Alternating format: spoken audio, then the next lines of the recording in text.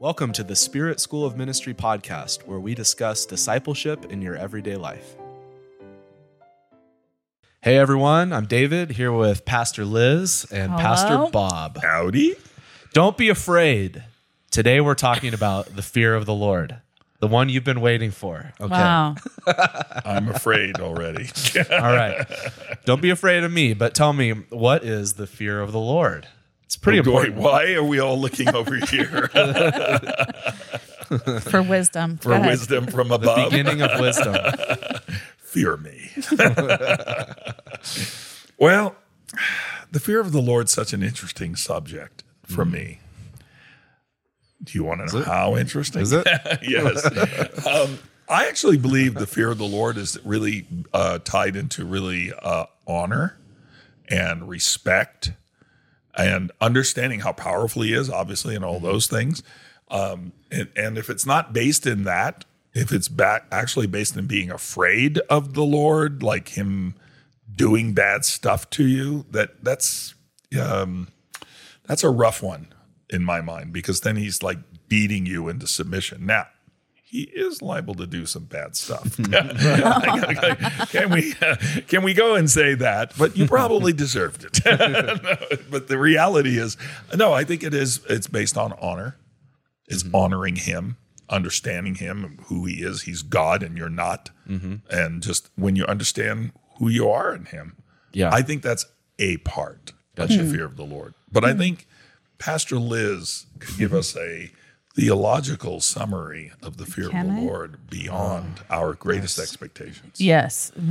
Wow. Exceedingly abundantly beyond. Exceedingly above all abundantly. we could ask. Well, I was just going to say, it's the Greek word phobos or phobos for Americans, Phobias. which is actually to be afraid. And there's components of reverence in there also, but I believe that the fear of the Lord is not fearing him as an angry, punishing, wrathful God, but it is fearing that he is not like us. He is not a man. He's not a human. He is something we don't understand. And he is completely just. He's not a respecter of persons. Like there should be a fear of, he has certain expectations of the way I'm supposed to live my life. And if I choose to disobey and to disregard those things, there are consequences that are just.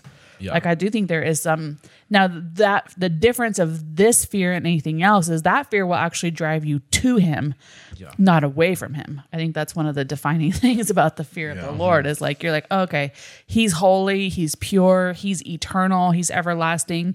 He's God to billions and billions of people besides me. It's not just like me and him and our special little relationship where I have my own rules, but it's like he's a just God who will judge righteously.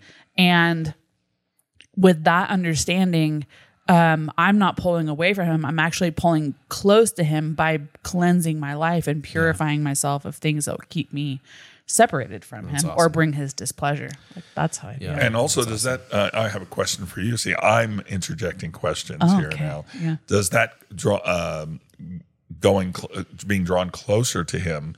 Does that with any kind of trepidation or any kind of concern, or is that drawing close to him like respecting the fact that like everything he could end everything for you if he really wanted to? Are you asking me? Yeah. You're the one that brought it up. I believe that you go before him understanding. It is a fearful thing. Right? So it's a fearful thing to go before a holy God. Yeah. And you understanding, all of your faults and weaknesses and rebellions, and so does he. But you are also covered with the blood of Jesus, and that's why we can go in boldly. So there's this boldness that comes because of Jesus and him alone, but also this complete understanding of I have no merit to stand here, and if it was just me and him, I would be obliviated. So it sounds like to me, if you're explaining it that way, then the fear of the Lord depends completely on his grace. Of course. Yeah, Like I think completely. it's the complete recognition of who he Yes. is Yes. and the amazing, miraculous work he did that allows you to be in his presence. Yeah. But also him being so, when you get God, you get all of God all the time. That's the other thing. Like you were saying, you get this merciful God who also is just. Yes. And so that's, I think a lot of times in life, people believe that when they approach somebody, even a high figure, like somebody with power, I believe they think that if they do the right things or say the right things, they can manipulate that person into kind of seeing things their way, kind of fool them into thinking their way, that kind of thing, and just kind of getting their way. Whereas with God, all things are open and naked before him and we have to deal. It's like, oh no, it's it. This is who I am. Yeah. It's like I can There's hide no pretending. No pretending. It's like I can hide that from them and I can like fool them possibly if that's the kind of spirit you have about you. But with God, no, everything is open. And it's like, wow. Yeah. Now, you're very vulnerable at that time. This is where that fear of which I believe is the true fear of the Lord versus the afraid of the Lord is, where, things can come in and make you afraid to go before him. Not because he's a just God, just because you're afraid you just got caught when in reality you're already known. Right. Yeah. Yeah. There's it gets out at what you're saying where it says the fear of the name of the Lord, because the name of the Lord is I am who I am. Yeah. And when you let that sink in, you're not going to try to finagle him. You're not going to try to just, let me pull the wool over your eyes. Oh, let me just blithely, let me waltz in. It was an accident. Yeah. You're not going to waltz in there. For me, the fear of the Lord is is believing the Lord is who he is. Who he reveals himself to be. That means everything he says is going to happen. That includes promises and that includes threats. That includes just what he tells you. If you walk perversely, you will become known. Your sin will find you out. Right. You actually believe that it's going to happen. You're not going to be the one exception to the rule. Like Liz said, he doesn't judge with partiality. Okay, and so the fear of the Lord too. I like what you said. A couple other definitions I've heard is like John Bevere said. It's being afraid of anything that would keep you from God. Yeah, and like that, like you said, that fear drives you to him. I like to think of it as just the awareness that he sees everything you do and it matters. Yeah. If you were to let that hit you, that it's like, oh, he saw even my thoughts and it mattered to him. You'd be like, okay. Jesus said you're going to be judged on the day by every careless word. And it does, it affects your life because you're not just taking him lightly. You're not taking the Lord lightly. And I've been convicted on this a few times of just not being reverent enough, like just speaking about the Lord or representing him. Where I've made jokes at the wrong time, or not that he's against humor, because I believe he's the funniest being that ever existed. But there's a time and a place, and there's reverence for God, and so understanding that and truly revering his person and revering his name will transform how you live. Or just believing the right things isn't generally gonna hit you to the point where you're like, why do I matter to him? Why do I matter so much that the Lord said, have you considered my servant Job? There's none like him. He fears the Lord and turns away from evil. Why does that matter cosmically? But it does. It matters before the divine counsel of God. Yeah. It's insane to actually think about that stuff. Yeah. Well, this is why, the word says, the fear of the Lord is the beginning of wisdom, because when you understand, no, God actually means what he says, and he lays it out very plainly, you can do this or you can do this. Yeah. And each one has a consequence, and you decide. That's where now you understand, oh, no, he actually means what he's saying. Yes. And he's good enough to tell me straight up.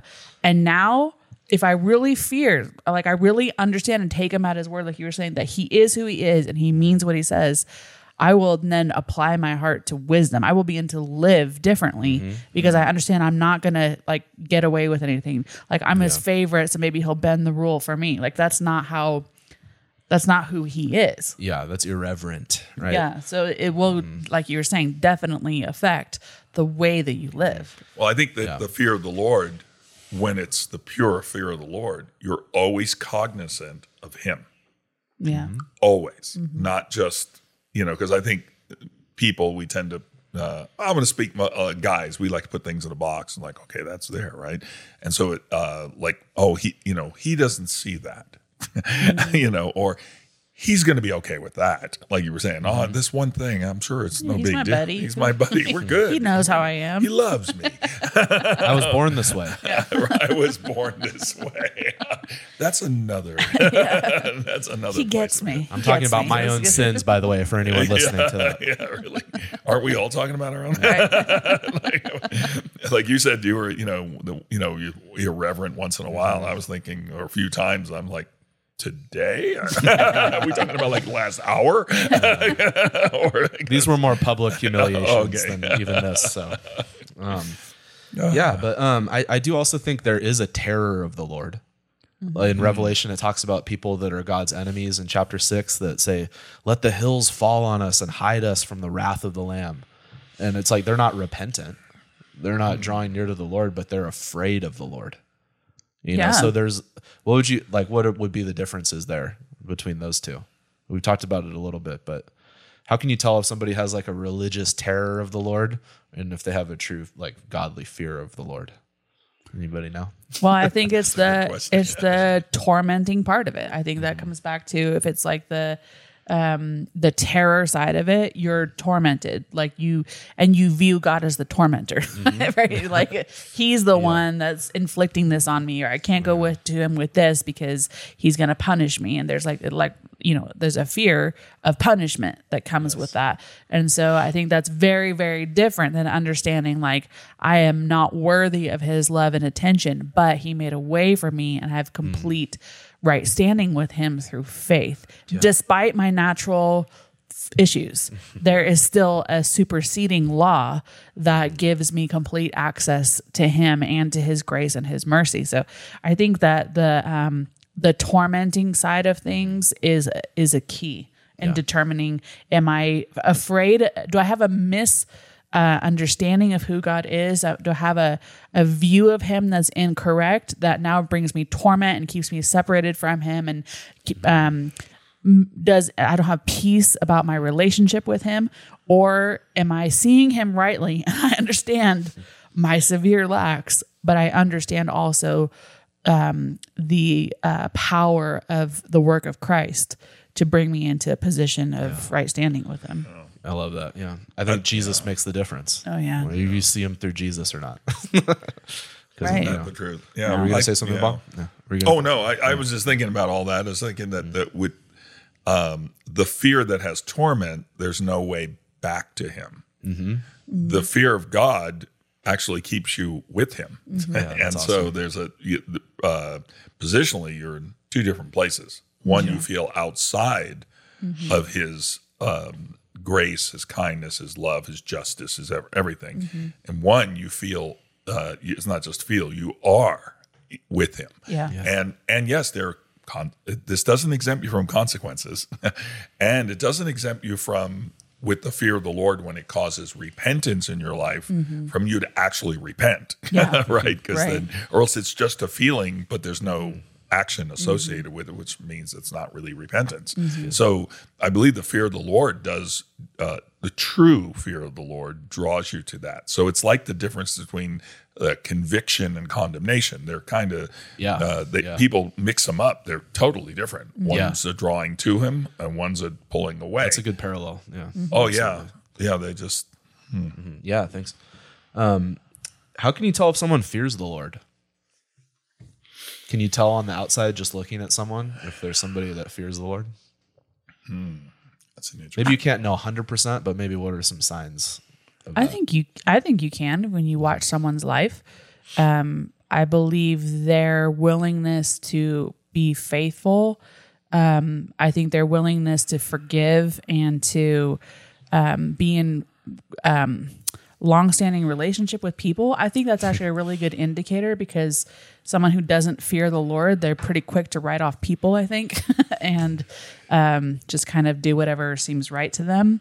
Yeah. But I mean, this is actually something that's really helped me in being able to look at people who I've struggled with, and the scripture that says like to honor those who fear the Lord. And that's really helped me, because I'm like, okay, I have big disagreements with this person and our personalities clash, but I can honor them because I know that they fear the Lord, because they actually care about how they conduct their life and if it's glorifying to the Lord or not. They may not do everything perfectly, just like I don't, but I see in them that they do actually honor the Lord, and they do conduct their lives in a way where they try to bring him honor. Yeah, I like that. Yeah, awesome. Yeah.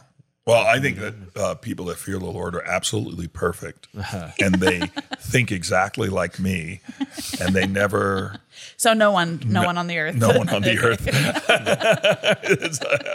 Perfect. Yes, that's it. That's who the people are who fear the Lord, and so I've never seen one. But I think there's a reality of people who fear the Lord. I don't know. I think you might get a sense spiritually from that. I think most of the time, like I said, I think it's more obvious on their lifestyle, or at least the part that's apparent to you, that at least they're going that way. Because I don't believe if you have the fear of the Lord, that you're perfect. I mean, because you're working out your life, and so if that's the standard, well, oh boy, we're all in trouble now. But I believe that when you have the fear of the Lord, like we said earlier, you don't make there's no excuses. Yeah. You can make excuses. I think when people make excuses, then you can tell they don't have the fear of the Lord, actually. Yeah. I think that when they stop making excuses, I think there's a coming up, stepping up to the fear of the Lord. Because people who are going in that direction, even though they might not be repenting right at that moment, they realize they're going in. That's where I've got to go. And so they're bringing their faith to it. They're walking it out. It's not just like an on-off switch that everybody, okay, you got to fear the Lord, you don't have fear of the Lord, you're in, you're out, and I think God's gracious God. He understands our downsitting and our uprising. He understands how we are in life, and that we're a work in progress, and he along with us, in partnership with us, is responsible for that work.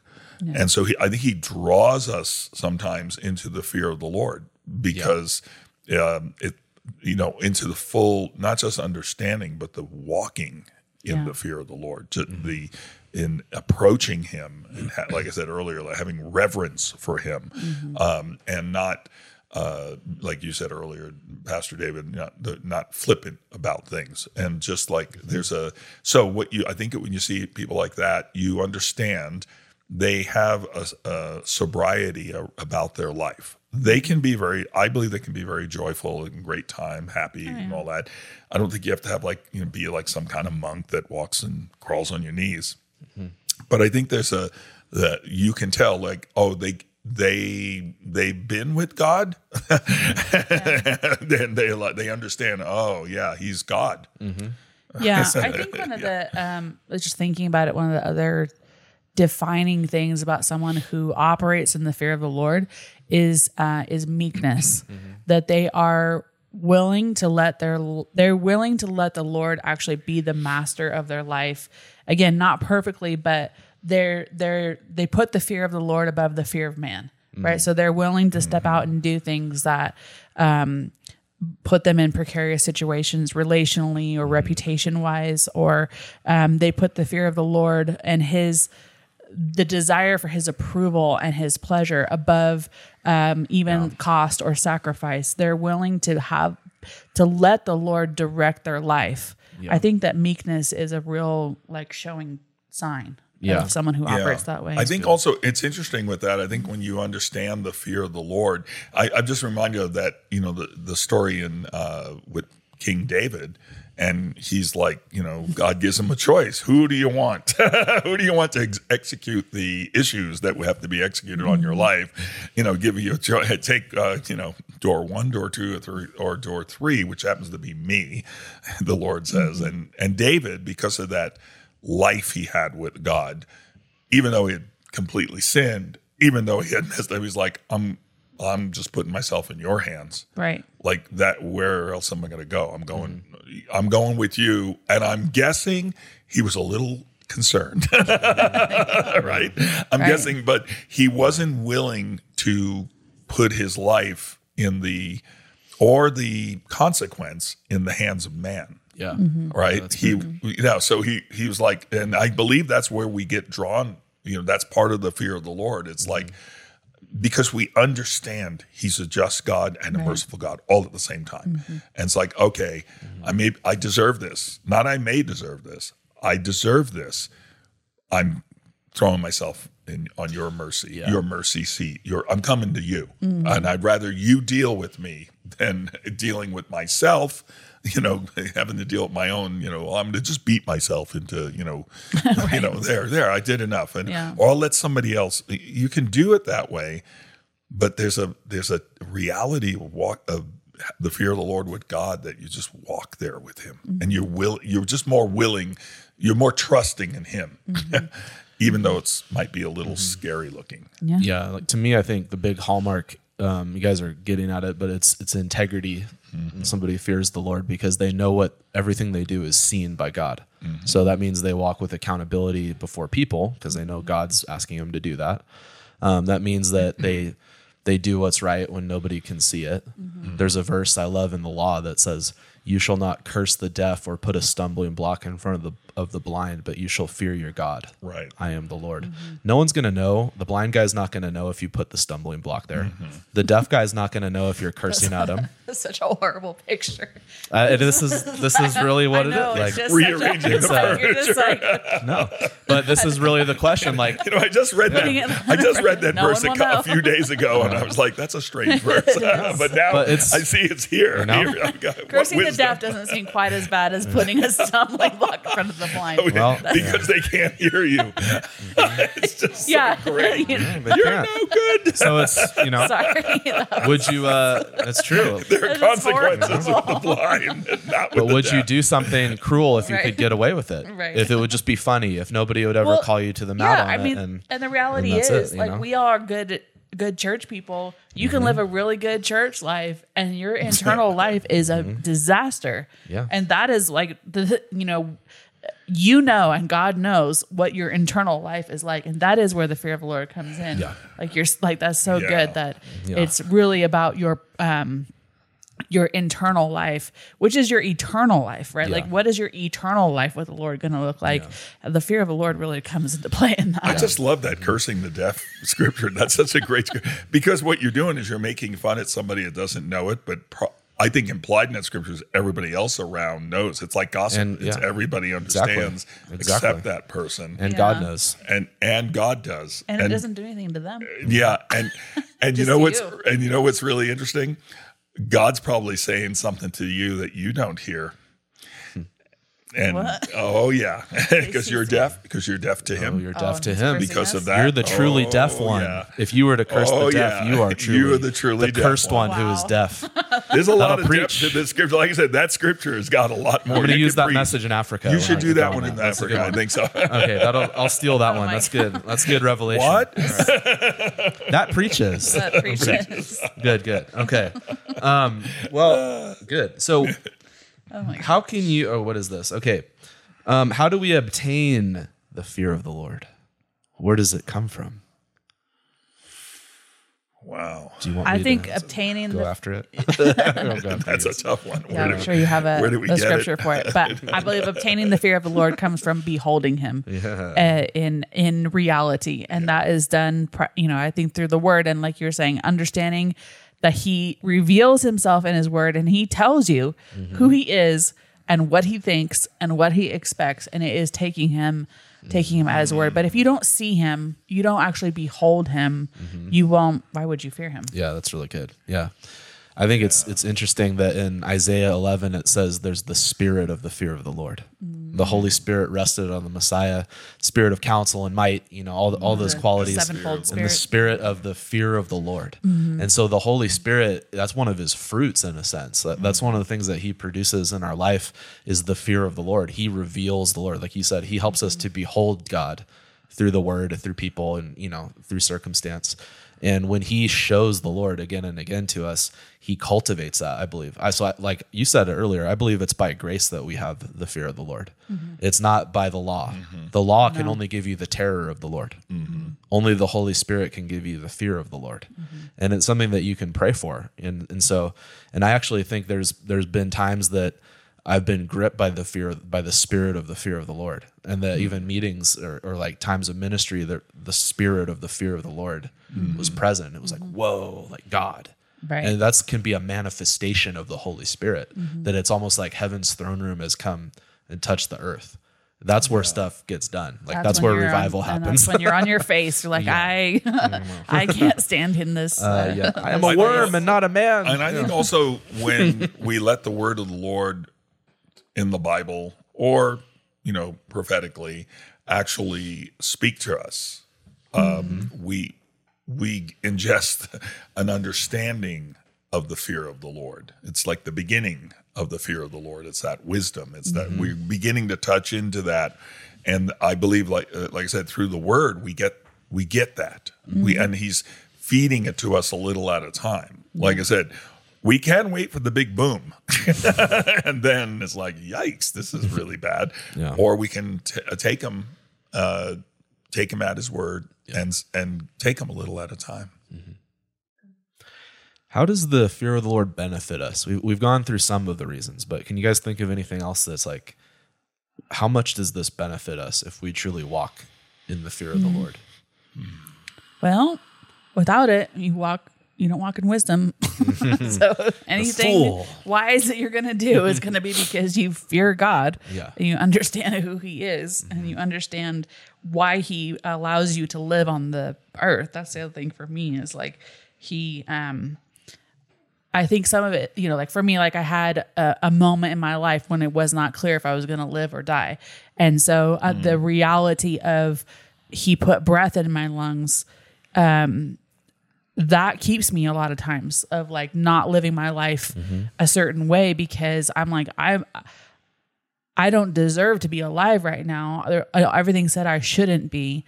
And so he preserved my life for a reason. And I have an obligation and a duty to live in a way that is respectful of that and honoring of that.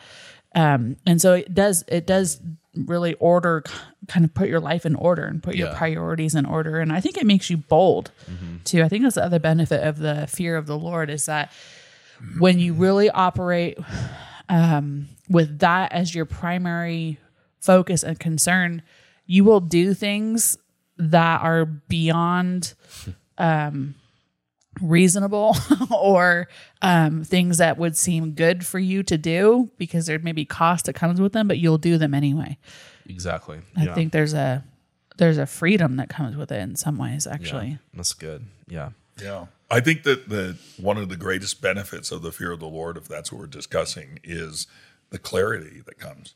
Like things get very clear, very quick, and you're not confused by a lot of noise around your life. You start to, like you were saying, you behold him. You start to you get more keenly focused on who he is, the person of Christ, rather than just life around you and the noise around you and your own life. And it takes the focus off of you and makes it crystal clear on him. Yeah.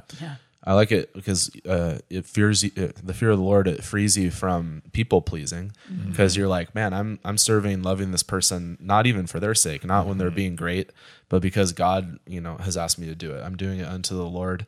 I'm doing it for the name of Jesus. And on the other side, like I think Liz already said, when you're having trouble with someone, the fear of the Lord keeps you from just writing that person off.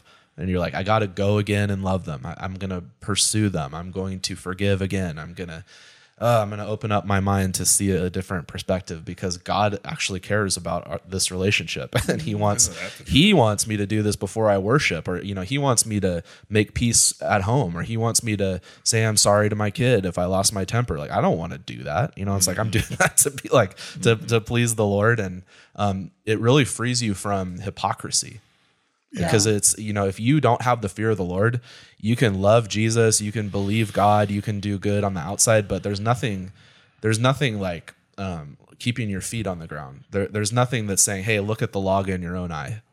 There's no sense of the eye of the Lord that's upon you. Yeah. And when the eye of the Lord is not burning in the back of your head, then you're just going to be like, oh, it doesn't matter. I can do whatever. Like I already did my religious duty. What does God really want from me now? Like what more could he really ask me to do? Like, and that's the priests in the book of Malachi, really, if you look at that, they're like, it doesn't, we gave all this to God. Why isn't he happy with us? Right. And he's like, you're living like I'm not even a real God. Right. You're living like I'm an idea, not a living God. Right. So of course hypocrisy has come in. Yes. Don't you perform for us? Well, I think also that it, brings you into heavenly places, the fear of the Lord. Yeah. I believe that you reside more closely with him and who he actually is. And I have a sense that up in heaven, there's the fear of the Lord. Yeah, well, yeah. You know what I'm saying? You know Probably, what I'm saying?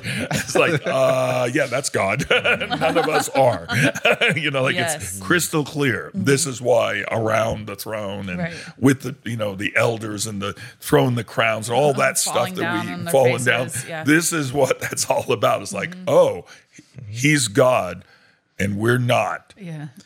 Period. End of story. There's nothing else. You don't have to explain it past that. Like David was saying earlier, he's like, I am that I am. Yeah. What else do you want? Right.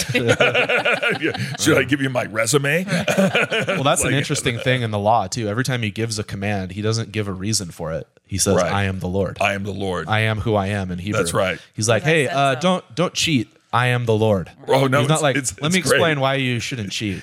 I told you not to do it. So, that is God. Yeah. Right. He says that countless times. Yeah. Are there any other? We'll get it. We'll get it someday. We'll get it. Are there any other biblical examples that are just jumping to your mind that you think would be worth sharing about the fear of the Lord? Anything that you particularly? I love the account of Moses and the Israelites, when the mountain is shaking and there's smoke and there's lightning and thundering and trumpets and all that is happening. And there's an invitation to go up the mountain and the people were afraid. And Moses was afraid too, but his fear propelled him toward the Lord and their fear kept them separated from him. And I love that distinction there because I think there is like a people who are afraid of the Lord who want associated relationship with him, but aren't willing to like, hey, my God is a consuming fire. And if getting close to him means I die, it's worth dying for. I think that there's a love for God that will propel you past being afraid or the possibilities of what that could mean for your life and compels you into him, even at the cost of your own life. Yeah. And so that's one from when talking about the fear of the Lord in the Bible. That's just one of the distinctions that I love. That it's very clear. Yes. It's very clear how people position themselves around the Lord and what that meant for them. Yeah, I think also a couple of things come to my mind is like Paul and probably all the apostles for that matter. They were willing to operate and go into places, I believe, because of the fear of the Lord, because they understood. They didn't count their own life. They were just like, no, I'm here to please him. I'm here to, because he's God. And they brought him into places that humanly is not possible. Yeah. Right? It's just not possible. And I think that's what actually may have happened with Jesus, especially in the garden when facing death, because that's a pretty serious thing, and for him it was really serious, it's spiritually and physically and mental, every level you can imagine. And he, was like, not my will, yours. I think he was connected to so you see this issue with him as a man dealing with it, but yet because of the fear of the Lord, like it talks about in the prophets, because of who he was and how he would be that perfect sacrifice for the Lord, he that's where his eyes were at. That's what it's like, this is bad. This looks bad on a natural level, but for, the joy, I'm looking to him. I'm looking to, who he is. And to me, that is actually you being drawn into the fear of the Lord, God, who he is. And as a man, I believe he actually got drawn into that as a man and was willing to lose his life for that reason, because he understood that. And imagine if we all operated in that level, at that level. Yeah, the Father was his total number one priority. To me, it's the book of Job is an amazing example, because it starts off by saying no one feared the Lord like Job. He feared the Lord, and therefore he turned away from evil. Those always go together. But at the end of the account, where he's stripped of his sons, his daughters, his possessions, his lands, everything, he's brought to his knees. It said he fell on his face and worshiped. He tore his robe, he shaved his beard, and he worshiped. And he said, naked I came into this world, and naked I will go. The Lord gave, and the Lord has taken away. Blessed be the name of the Lord. Yeah. And a lot of people now in theology want to come in and say, Job, you were wrong. The Lord didn't take away. That was Satan. And Job just said, he can do whatever he wants. He's the Lord. Right. I worship him. Right. That's the point of Job 1. All you exegetical gymnasts out there that are trying to figure that one out, trying to twist it. It's like it actually was something You're God to say that permitted. Because that's the point you're supposed to get, is like the Lord is the Lord no matter what happens to us. Right. And Satan was testing him to see if that would make him flip on God. And he said, no, I'm not a mercenary. I love God no matter what. I love him for his own sake. Yeah. And he's worthy. Yes. Like he's worthy of every devotion, attention, loyalty. He's worthy of all of that no matter what happens. Yeah. Like he is God and we are not. I am not. Like the only reason I am in existence is because he allowed me to be. Yeah. And whatever seems good to him is good. Yeah, exactly. Yeah, that's exactly. I was really liking that exegesis reference and exegetical. Oh, wow. It's like, whoa, that's exegesis. I was like, yes. Yeah. I don't really know what those words mean. I just say them. I me know, sound it's smart. great. Someone who's listening to this needs to go back and look up exegesis and figure out what they won't. Maybe eisegesis. They're the eisegetes. Eisegesis. The eisegetes out it's there. It's like are those not little go snow do cones with the Jesus face on it, right? Oh, wow. The eisegetes aren't going to go do that work. So, but in general, let me go down to the nitty gritty of our times here. Okay. That's yeah. The nucleus. The nucleus. The nucleus. In general, does the Western church today fear the Lord? In general. All right. Yes. No, it's like this whole Jesus buddy thing. And yes, he's our brother and he is our friend. He's all of those things, but he is God and he is powerful and he is the creator of everything you see or will ever see. And he knows the beginning and the end and everything in between. Like he's so far above and so he's just so much greater, I think, than to see him reduced down to some like hippie buddy, I think is just so terrible and brings powerlessness and ineffectiveness and all kinds of deception with it. Just, not to be like straight to the point or anything, but yeah. That's prophet number 1. What is prophet number 2? I would like to go on record by saying ditto. Like, how else do you put it? I mean, it's, and I hate running down the church or anything like that on a regular basis, but yeah, especially the Christian church in America. Is that the church? Is that the true bride? It could be parts of it. There may be a bride. Is that the harlot or someplace? the bride? But there's a lot of just it's a bride inside. The bride inside. Yes, love it. But there, it's like you said, he's not your buddy. He's not.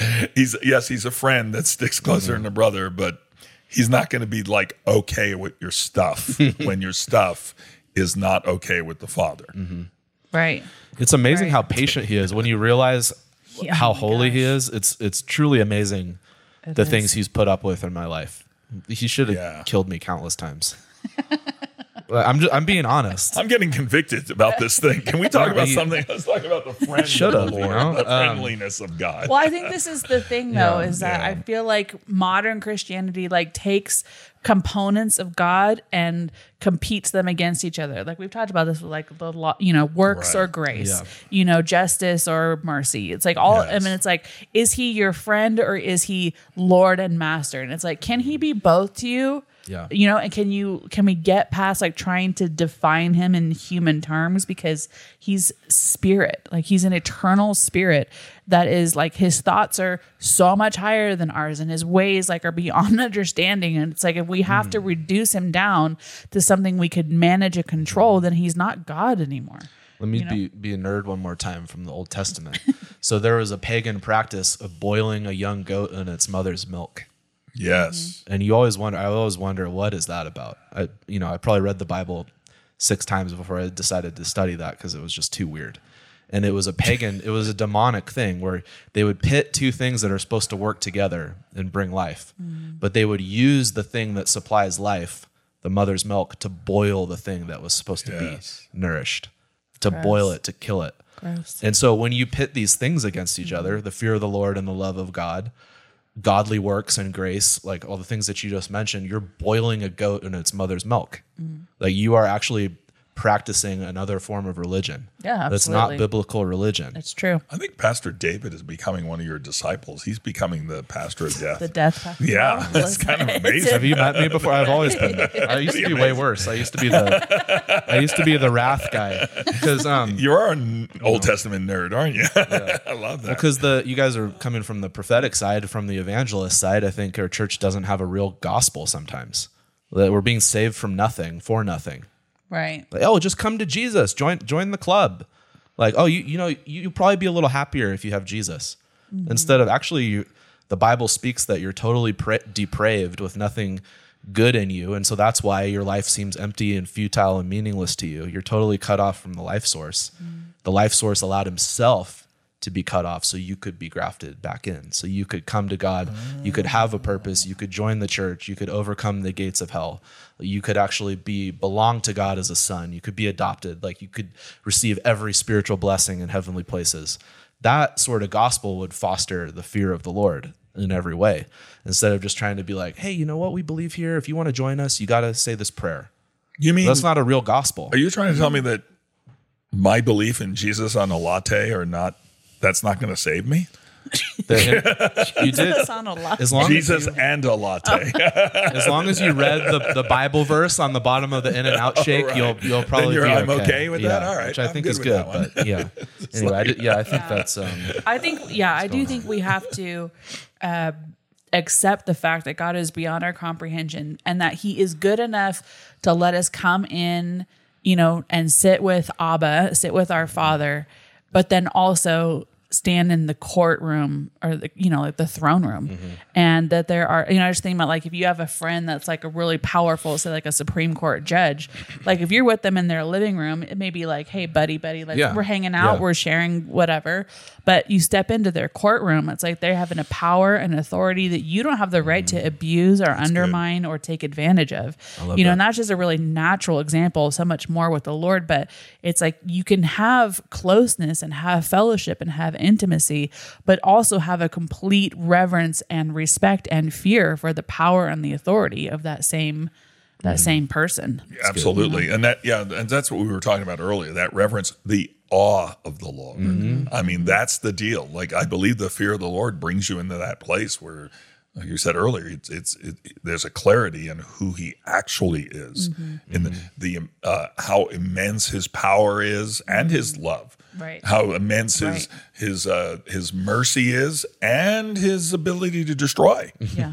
Right? And not just ability, He's going to. Yeah. And so if you don't get all of that, like I say, if you get a one-sided God that, we can just form, we make it like the Old Testament, we'll go Old Testament nerds, hey, you chop down trees, you carve out a nice little idol, and it has no mouth, it has no ears, it can't hear you, it can't talk back to you, it can't see you, and you worship that thing. We do that with God, sometimes very effectively in our churches. That's the graven image. Yes. Right? He says, do not make me into a graven image, yes. like you do everything else. Yes. And we're not talking about, image of the beast we're not talking about some denominational church here. Right. We're talking about Christian church. Yeah. Yeah. So people can sometimes confuse that, but if somebody doesn't sense that awe of God that we're talking about, how do you think they could develop that? If they want to, if they're like, wow, I mean, I think this is right biblically. Like, how do I get to that place where I truly hold him in reverence? What would you say how someone could grow in the fear of the Lord? Well, I think personally, you should start reading the word, probably, and not just listening to songs and getting your doctrine through songs and your understanding of God through either songs or just what you hear on a Sunday message. Or maybe what you hear on a Twitter thing, like 3 sentences or less, or, I mean, you really, you need to come to face with your God. And I believe he makes a way through the word and by the leading of the Holy Spirit to bring you into that place. And then you probably need to spend some time with him. And, good idea. Really. And, bowing your heart, not just your knees, not come to the altar, but not just on a Sunday morning where you're just throwing yourself on as a show, but actually on the altar of him and in a private time before him, and coming to recognition and dealing with this awesome God. And I believe if you actually take the time to do that, then he will become apparent to you. It might not be perfect at first, but it will work in that direction. And then you'll realize, oh, he's God. Yes. I'm not. Yes. Yeah. I think, if you want that, ask him. Yeah. He will show himself to you. And he will show you who you are because you won't be able to see him without seeing yourself accurately also. So I think there is a heart posture that comes with that of I'm ready to see clearly, and I need to see clearly. And he's good at it. He will reveal himself in greatness and power and glory, and it will bring you to a place of complete humility before him. But it will change everything about the way you live. Yeah. And that is what humbles us. God revealing himself in his grace is not him just scaring us or forcing us or intimidating us. That's not how he creates the fear of the Lord. He actually teaches it. I like how he said, spend time with him. In Psalm 34, it says, "Come, children, and I will teach you the fear of the Lord." It says, hey, come on, spend some time and learn this. Exactly. And then he says, apply yourself to the ways of peace, pursue justice. Like, do these things that I've commanded you to do. Live as if the eye of the Lord is actually on you. Like, and I would say try because that. It is. Yeah. I would say try that for one day. Like at the end of the day, have like a journal and be like, here's what happened today. God, what did you think of this day? And like ask God to like give you a little bit of an evaluation and just practice that for a week. It'd be like, then what you do, you'll be like, oh, like God will actually call me to account, not in a fear way of like, not a nitpicking OCD way of like, oh man, like I better torture my conscience over everything. But just understanding that I'm walking before the Lord. Like I'm not walking in a hidden way. I'm walking in the light. He sees it all. Like it will come out. He's set our secret sins in the light of his presence. That's real. It's like teach yourself to operate that way where you're not operating alone. You're never alone. Well, I think it turns that thing around from what would Jesus do to what is Jesus doing? What is he? He is watching and with you right now. And there's a whole different mentality there because he's God. And to help you. Right. Now, like we said earlier, if Jesus is just your buddy guy that you can just turn on and off when you want, and then you don't have to worry about that because you'll never experience the fear of the Lord. Not the fear of the Lord we're talking about here. Right. Eventually, I think you'll experience the afraid of the Lord. Well, one day you will stand in front of him and you'll see he's not hippie buddy you thought he was. It's better to start getting in that mindset now than on the day of judgment. Because if you want to know what it's like to be evaluated, read Revelation 2-3. Jesus, Oh, no, not that. not even Father, not even the one that most people have a problem with, but Right. Jesus is pronouncing some pretty strict stuff. You mean that Jesus guy that's coming back with a sword? Like, what's he going to do with that sword? That's what I was asking myself. It's like, He's gonna whisper. let me think about it. Cut up some nice charcuterie. Oh, for you. yeah, that's it. A little cheese, picnic. maybe some watermelon. I'm going to be so me and my buddy Jesus. You know, maybe he'll pop open a couple of cans of beer. Yeah, that's He what did he'll say do. he's gonna drink the wine new in the kingdom. Yes, that's what he'll do. We're gonna feast. Yeah. We're gonna have fun, but Right. like there's serious stuff before Yes. that happens. Yeah, it's called the kingdom. Yeah, got to keep it all. It's hard to keep it all in mind, like everything that we're dealing with in God, because he can be so full of joy, like he could just be exploding in laughter, and the next Yeah. minute he's like, "Let's take this thing seriously right now." Right. Yeah. And you're like, "Okay, Lord." Yes, Nice. sir. You're like, well, what gives him the right to do that? Yeah, Because I'm God. he made all this stuff. I am who I am. am. Yeah, the he Lord. made all that. Gosh. Well, Wow. Yeah. Man, I just I want to encourage everyone listening to grow in this and practice the fear of the Lord, because it truly is the beginning of wisdom, and it's a mindset that will preserve you. It's a mindset that will bring you integrity. You'll be able to swear to your own hurt and not change. It'll bring such a strength to your moral fiber and your character that's not coming from you just trying to be a better person. It's the Lord working in you, making you more in the image of Jesus. You ever notice nobody could push Jesus around? They just couldn't do it. Like he did what the Father was directing him to do. And he had a tenderness to him, but he stood firm. And that's what the Lord wants to impart to you listening today. So thanks for joining us, and we will see you next time for more. Thank you for joining us. Be sure to subscribe to get the latest episode. And for more information, visit spiritschoolofministry.com.